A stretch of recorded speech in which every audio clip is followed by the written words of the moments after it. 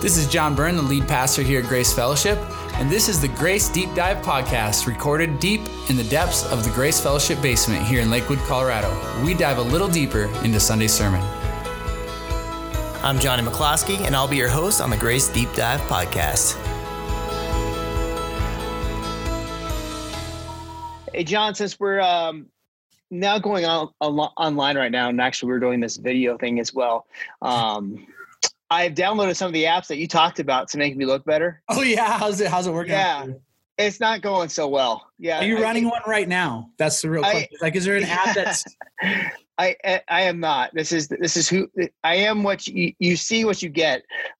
Even there's a disclaimer in their app saying, we can't perform miracles. So yeah, does it actually say that? Did you look it up? No, I just messed around. I think that would have been right. That would have been funny. Yeah. Yeah. Well, it's funny. So no, I have not downloaded anything yet. And for those that didn't hear the sermon, what Johnny's talking about is there's apps you can download on your phone, like Slim Me or Perfect Me or whatever that are designed to take pictures, and you input them and it edits them. Like you can lose your 10 or 15 pounds in that picture or clear up whatever imperfections in your face. Like apps to make you look better than you really look. It's a lot easier than actually dieting and exercising. Yeah, right. You sit on your couch with your Doritos, your bag of Doritos or your nachos or your pizza or whatever it is, and then just sit there and take photos and slim yourself. Oh, yeah. We can't get rid of the Dorito cheese dust, though. I've noticed that. You can't get rid of that. So, I need my bathroom mirror to do that as well. And then also I think just my clothing to kind of tell me, hey, look, these pants aren't as tight as they feel. That's my problem is the waist. We watched Back to the Future the other day. The second or third one, whatever one, where they go into the future and they have, he has the jacket and he like pulls a string or pushes a button or something, and the sleeves everything automatically adjusts. So need one of those. That's your clothing, right? You just push a button and it automatically adjusts. So if you gain 15 pounds, you don't even notice. We're a little tight in the midsection. Let's go ahead and let out. Yeah, exactly. I'll never know what my true waist size is. That's right. Hopefully it never reports what the actual waist size is, right? But no, we're in episode 71, right? And you talked about we're still in the final days of Jesus, and the sermon title was "The Lies That We Tell Ourselves." And you kind of talked about having that app and how we do. I think we do kind of feel like that we. I don't know. It's kind of funny because I'm a little bit different. I am hyper aware of my faults. I don't try to disguise them or I don't try to think I cover them. I guess I probably cover things up, but I'm aware of it. I don't tell myself, "Oh no, you're good. You're good." I kind of go the opposite way. I think you think that. But maybe. I bet you lie to yourself. Everybody does it. We all lie to ourselves. We really do. And I try to be pretty aware too, but we all have these blind spots, and it's we either justify them or, whatever. We have blind spots about ourselves, and I'll give you that. Even if maybe you're more aware than a lot of people, but I think even the most aware person probably has some blind spots, some areas where they've lied to themselves. Yeah, you're probably right. And I think it was definitely a good sermon. Especially, some questions that really popped up that because of all this kind of stuff. Well, I'm just going to jump right in, John. It's a little late to jump right in. Right into the questions. Okay. I'm going to jump right into the questions. Now I'm going to jump into the questions. Now I'm going to actually get to the meat of this conversation here. Yeah. You mentioned Judas, right? Yeah.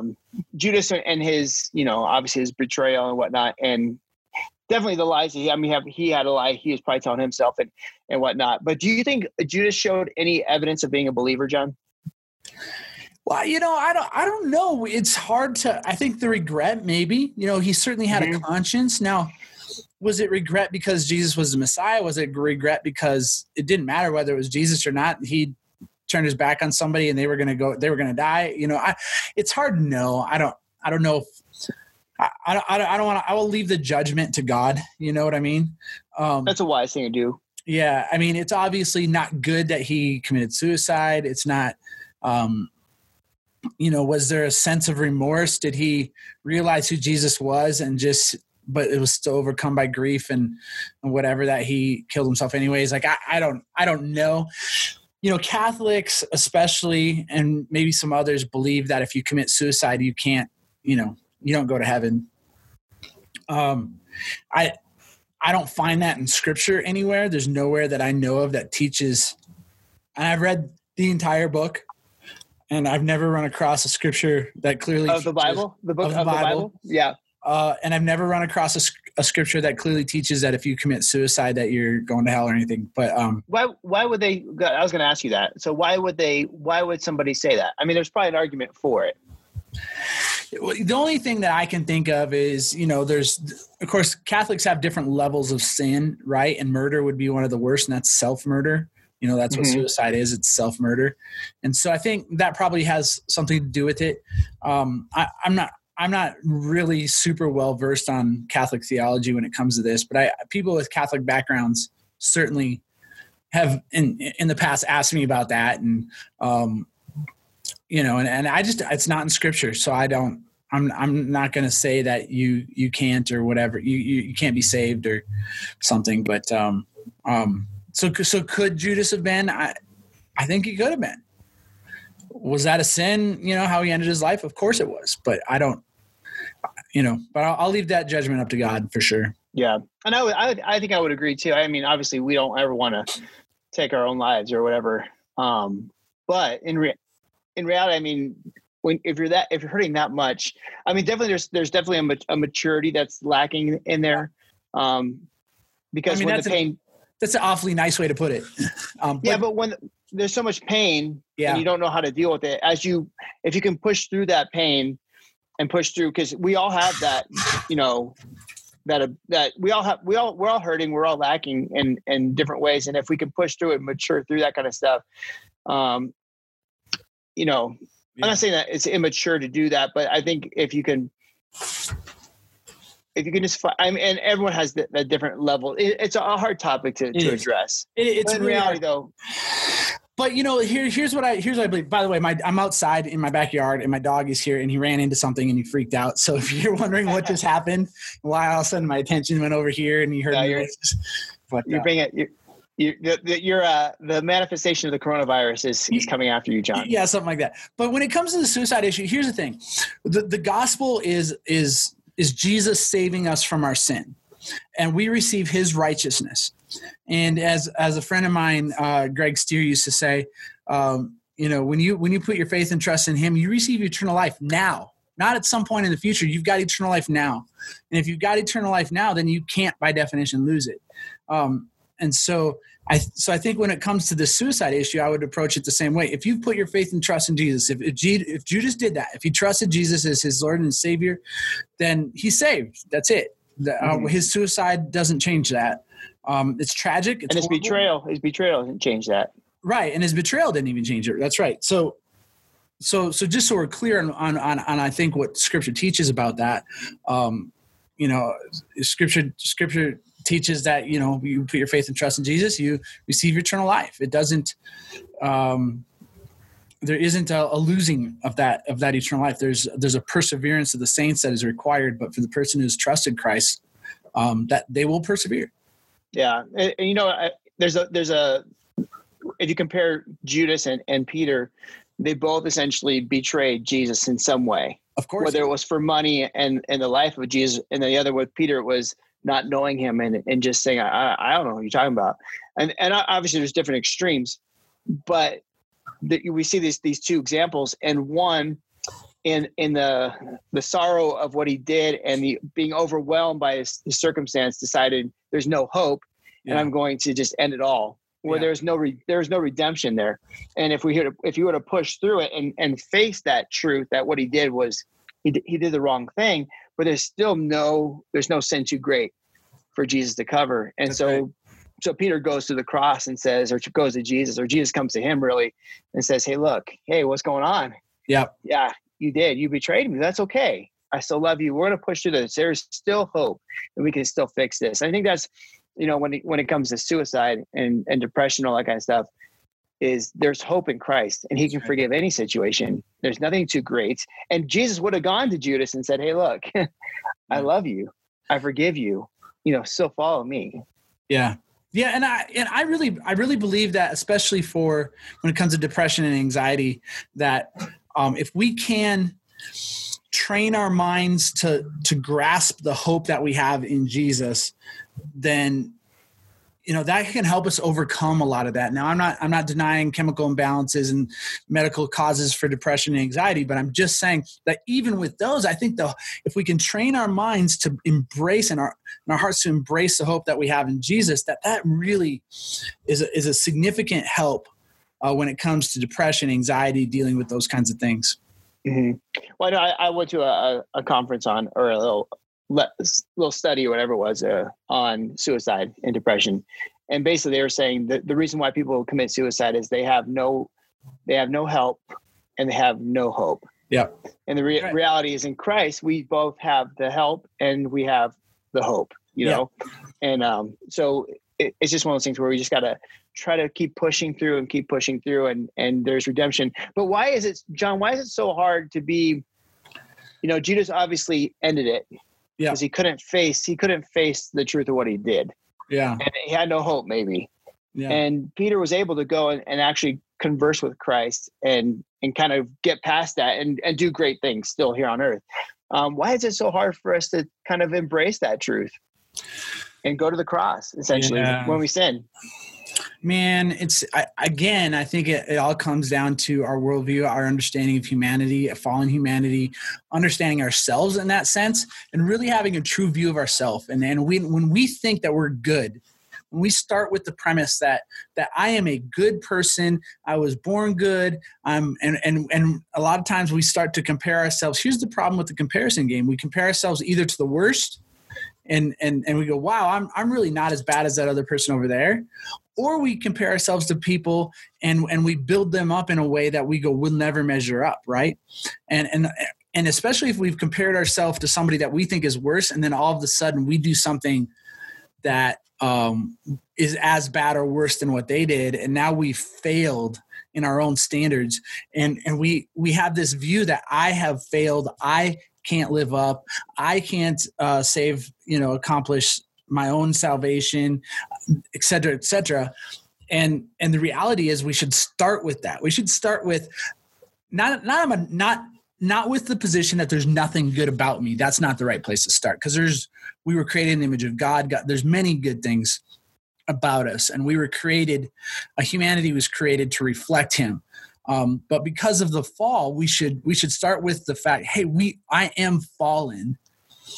And I expect that the rest of my life, I will battle that, and I will do things that confirm my fallenness. In other words, I will sin. Now that doesn't mean I just accept it and I don't seek God and seek to reflect him and seek sanctification and those kinds of things. It just means that when I fall, I realize that I have also received the righteousness of Jesus. And that is where my hope is, not in my ability to accomplish that by good deeds and things like that.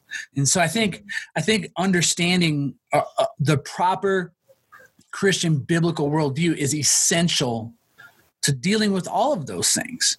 And when we have that, when we can see the world we live in and we can see it for what it is and ourselves for who we are as much as possible, and recognize we're fallen people, and recognize that it's not my goodness that will save me, but it's Jesus' righteousness that has been expiated to me.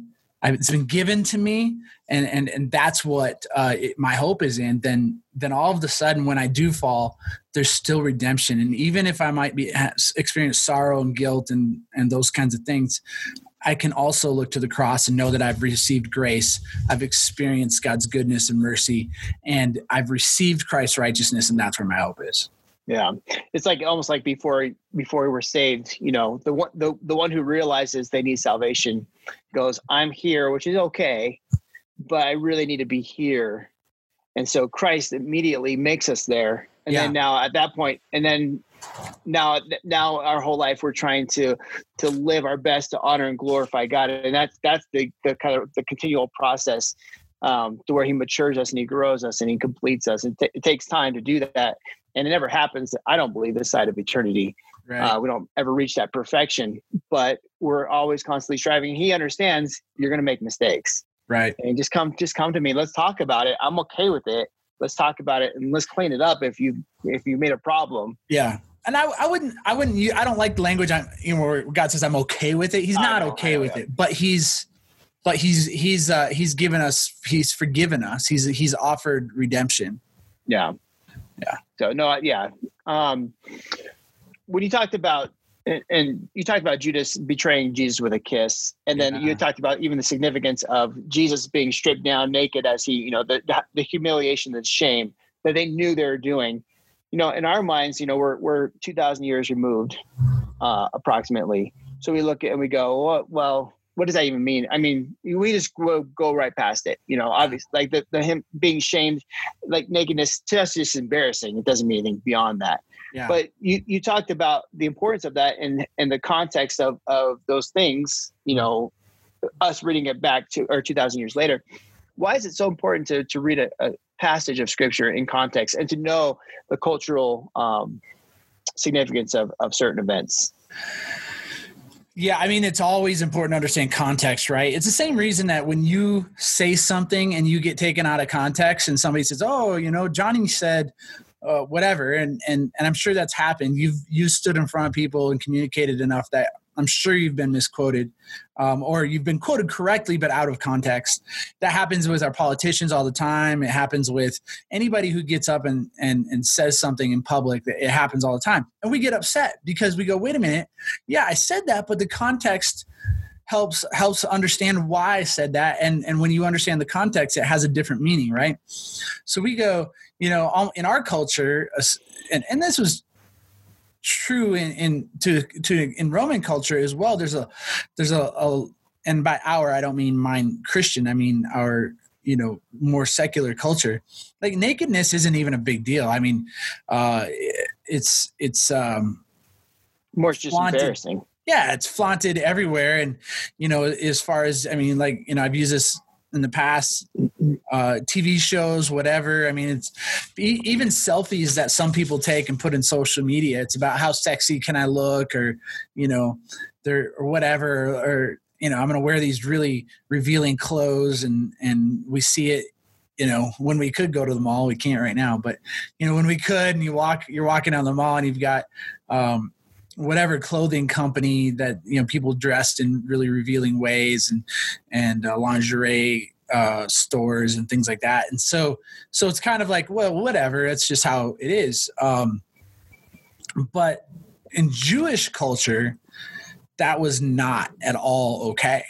And so there was this, when they stripped Jesus naked, it wasn't just, oh, I'm embarrassed because I don't look like a model kind of thing, or whatever. It was, this is dishonoring. It is not something that is supposed to happen. And there's different instances in scripture where nakedness was revealed or something, and the way it's portrayed in the law, as not just an embarrassment, but it's despicable. It's not something that belongs anywhere. And so when you understand that context, and then you go, oh, they stripped Jesus naked. Now you go, oh, wait a minute, he's Jewish.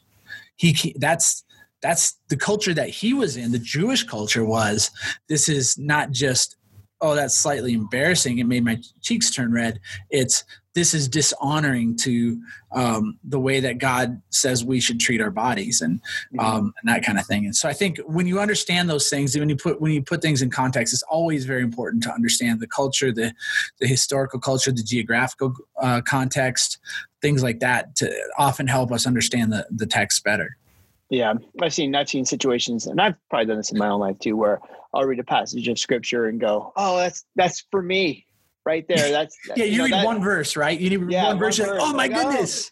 That's what I'm building my life on, this thing, and that God told me this thing, and I just got to be careful, I think, to really see what. I'll share one of my favorite.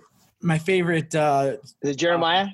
No, but that's one too. That's a good one too. But no, it's in Psalm. What was it, 46? I think. Is it be still and know that I am God? Is that 46? Yeah, I don't know for sure. I think it's Psalm 46. But anyways, the be still and know that I am God one.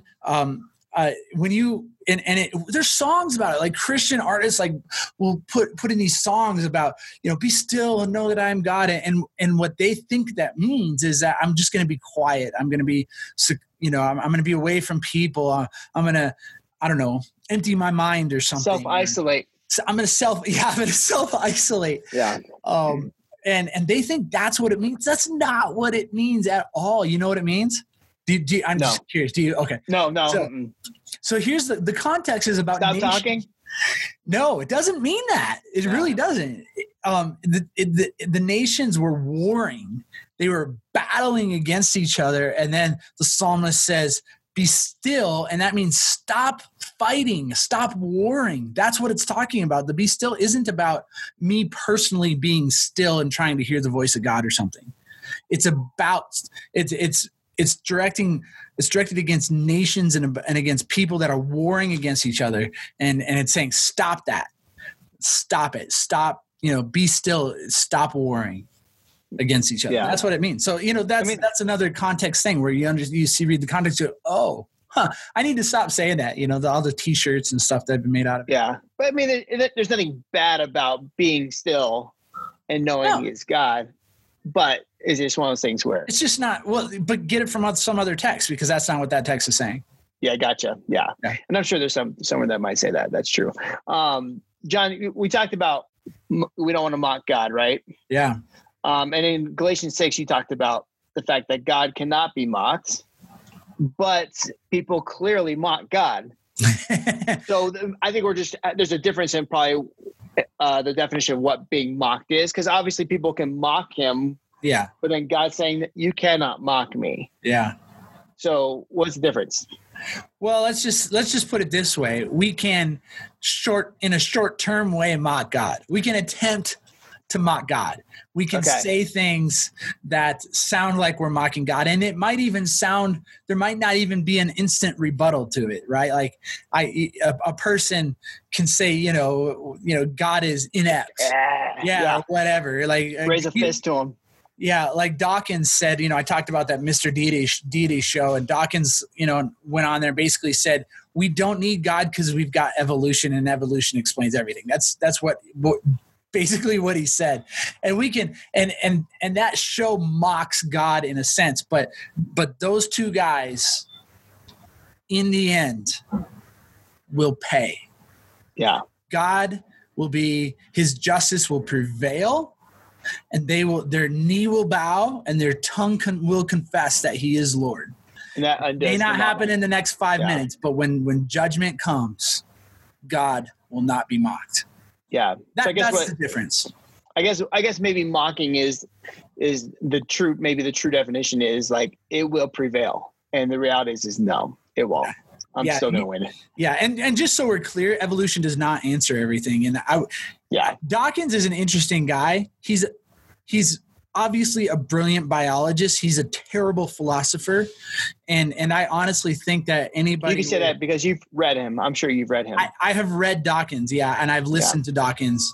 I know, I'm a pastor. I'm supposed to be reading, No, it's good. Augustine or somebody. But that's the thing that's what I'm pointing out is the fact that it's almost ignorant to say he's not a good philosopher if you haven't read his stuff and you haven't listened to him speak. So you want to be able... You need to understand what their side is saying. That's right. And though I would not necessarily call myself a philosopher in the sense that I am a professional philosopher, I have some philosophical training. And my master's degree was in apologetics, and it had a very strong philosophical emphasis in the apologetics program I was in. So I've got some really good, solid philosophical training. So I would still call myself an amateur, but I'm a well-informed amateur. We'll just put it that way. But you read his. And I've read what he says. That's what I'm saying. Yeah. He actually, in one of his books, it's interesting. One of his books, he actually says philosophy is dead, which is the ultimate irony, because you can't do science without philosophy. Science is actually a form of philosophy, but whatever. Interesting. It's okay. Well, I look at. Yeah. It's just, his life is sad. You look at, he's had a terrible life. Obviously he had physically, mentally, he was. What do you mean? Dawkins. He was a very intelligent man, but obviously he had a physical, debility. He was in a wheelchair. I think you're thinking of Stephen Hawking. Oh, who are you talking about? Okay. Richard Dawkins. Oh, okay. Yeah, Hawking was in a wheelchair and is dead now. right? Yeah, he died not that long ago. But anyways, same situation too. What do you mean? Well, just his critique, his mock. He would. Oh yeah, Stephen Hawking was. Yeah. Stephen Hawking said some ridiculous. He's a horrible philosopher too. He was a horrible philosopher. He said that nothing created the universe. I just want you to think about that statement. Have you ever heard of nothing doing anything? Yeah. Oh, he said nothing created. Yeah. Gotcha. Yeah, that's what he said. So, but when he says nothing, he doesn't mean nothing. That's the big trick that some scientists try to pull over on you. They say nothing, but they really mean something. So they'll start talking. Anyways, it doesn't matter. We'll move on. Yeah. And that's the thing too. Like I want to be careful as we talk about, these other potential people who mock God. We still want to be respectful to them, obviously, and to some degree. I think maybe not. That should lead me to my next question, because Elijah, mocked the gods of Baal. He sure did, and the prophets of Baal. And I guess, is there a difference there? Should he have done that? How do we handle people who we differ with? Do we mock them? Do we I think we should be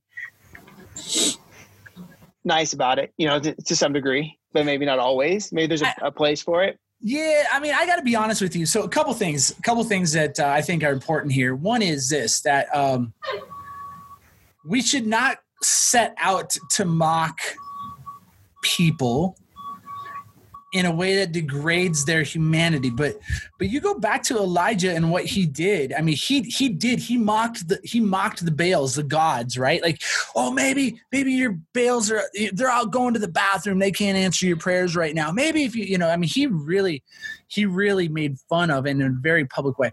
I do think there's a place for that. I'm reading Revelation over and over again this year. I'm on my 4th time through it right now. In 2020. And what I've noticed, it's interesting how when you reread something, you start to notice some things that you maybe didn't notice before. And I'm amazed at how often Revelation talks about conquering, and the imagery is battle. Like the one who conquers will be blessed and things like that. And I think that in some ways our Christianity's gotten soft. Should we go out and seek to make fun of people? No. However, sometimes when we can take a belief that is false, that is wrong, and we can take it to its extreme in order to prove, or follow, not to its extreme, but to its logical conclusion is a better way to put that, to its logical conclusion, and all of a sudden it looks ridiculous because we've taken it to its logical conclusion. That can be beneficial and can help people see how ridiculous that thing is. And so while I don't want it almost self-mocks itself in some ways. Exactly. And people, and even if it embarrasses one person because they believed that, there might be 10 other people that are, and you should never set out to embarrass the person. But if something is ridiculous, it should be recognized as ridiculous. Does that make sense? It will embarrass them on its own merit. And I think we've gotten a little bit soft at times in our Christianity. We're unwilling to take things to the logical conclusion and go, okay, if you want to, let's take your worldview, let's take it to its logical conclusion. Where does this lead you? And it's bad. And people they don't want to look at it and go, wow, that really is bad, because they've believed it and they feel foolish and they feel embarrassed. But it's not because I've attacked the person. I've attacked the belief. And if the person feels embarrassed for believing that, then maybe I can help them find something they won't feel embarrassed about, like Jesus. Yeah. Yeah. That kind of leads me to my last question to some degree is I love the movie. I love the line from the movie. Let's put it that way. Is, I want the truth. Well, you can't handle the truth, right? Yeah, you can't handle the truth. And the reality is, great movie, A Few Good Men. It's a classic. It's old, but you should watch it. Johnny's old too. So. Yeah, I'm old. But the only way to defeat a lie is to confront it with truth. Yeah, that's right. So how do we do this when we can't handle the truth, John? Well, we don't like the truth a lot of times, right? In that sense, we don't want to handle the truth might be a more accurate statement of we don't want to face it because we're happy in our delusion. We're happy in the lies we tell ourselves until we can't tell them to ourselves anymore, and we're confronted with reality. Or we're sick of telling them to ourselves. Yeah, and the reality is this, that we get, I've quoted this, and I love this quote. I don't necessarily love the character of the man who said it, but I love this quote. The great philosopher Mike Tyson, once said, "Everybody's got a plan until they get punched in the face," and reality has a way of punching us in the face, and the reality that we will all face. Every one of us will face this reality at some point, and that is this: that Jesus sits on the throne. That in the end he will judge us, and if we have not received his righteousness, our judgment will be to punishment, to eternal punishment. And if we have received the gift of grace that he has given us and he's redeemed us, then the judgment will be eternal salvation.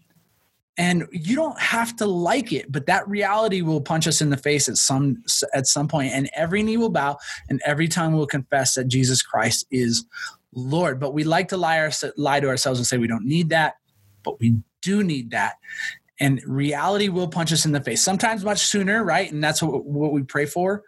And maybe reality is punching some people in the face right now, and they're going, "Oh wow, this belief in, my security, putting my security in my possessions, my bank accounts, my own ability, my own tenacity, my own whatever." And all of a sudden we find out maybe it's the coronavirus. Maybe it's all of a sudden our bank account is, our stocks are taking a hit, and our retirement's taking a hit, and our security is gone, and we lose our job, we lose our finances, we realize that no matter how hard we work, we're a moment away from everything being taken away from us. But if we have Jesus, then we have the most important thing that there is. And the eternal reality will never be taken away from us. John, aside from judgment, that's definitely a reason why we want to turn to Christ, for sure. But there's also a relationship piece. There's a love piece. There's a connection to the one who created you and who wants to love you, and he wants you to worship him and love him. Isn't that another reason for us to find the need and we want to follow him and love him? Yeah, of course. Yeah. It's not just, God's not, and thank you for bringing that up, Johnny. God's not sitting up there waiting to smite us. If you don't believe in Jesus, I'm going to smite you. That's not what is happening. Mm-hmm. And instead, he created us for that loving relationship. That's what humanity was created for. But humanity rejected it. And so when we receive the free gift of salvation, we recognize God's grace and God's love for us, and we enter into that loving relationship with him. But it is because of Jesus' sacrifice that we are able to enter back into that. And that is what we were created for, and a love of God, and receiving his love and giving our love to him. And that is where true joy and purpose and meaning is fulfilled ultimately. Yeah.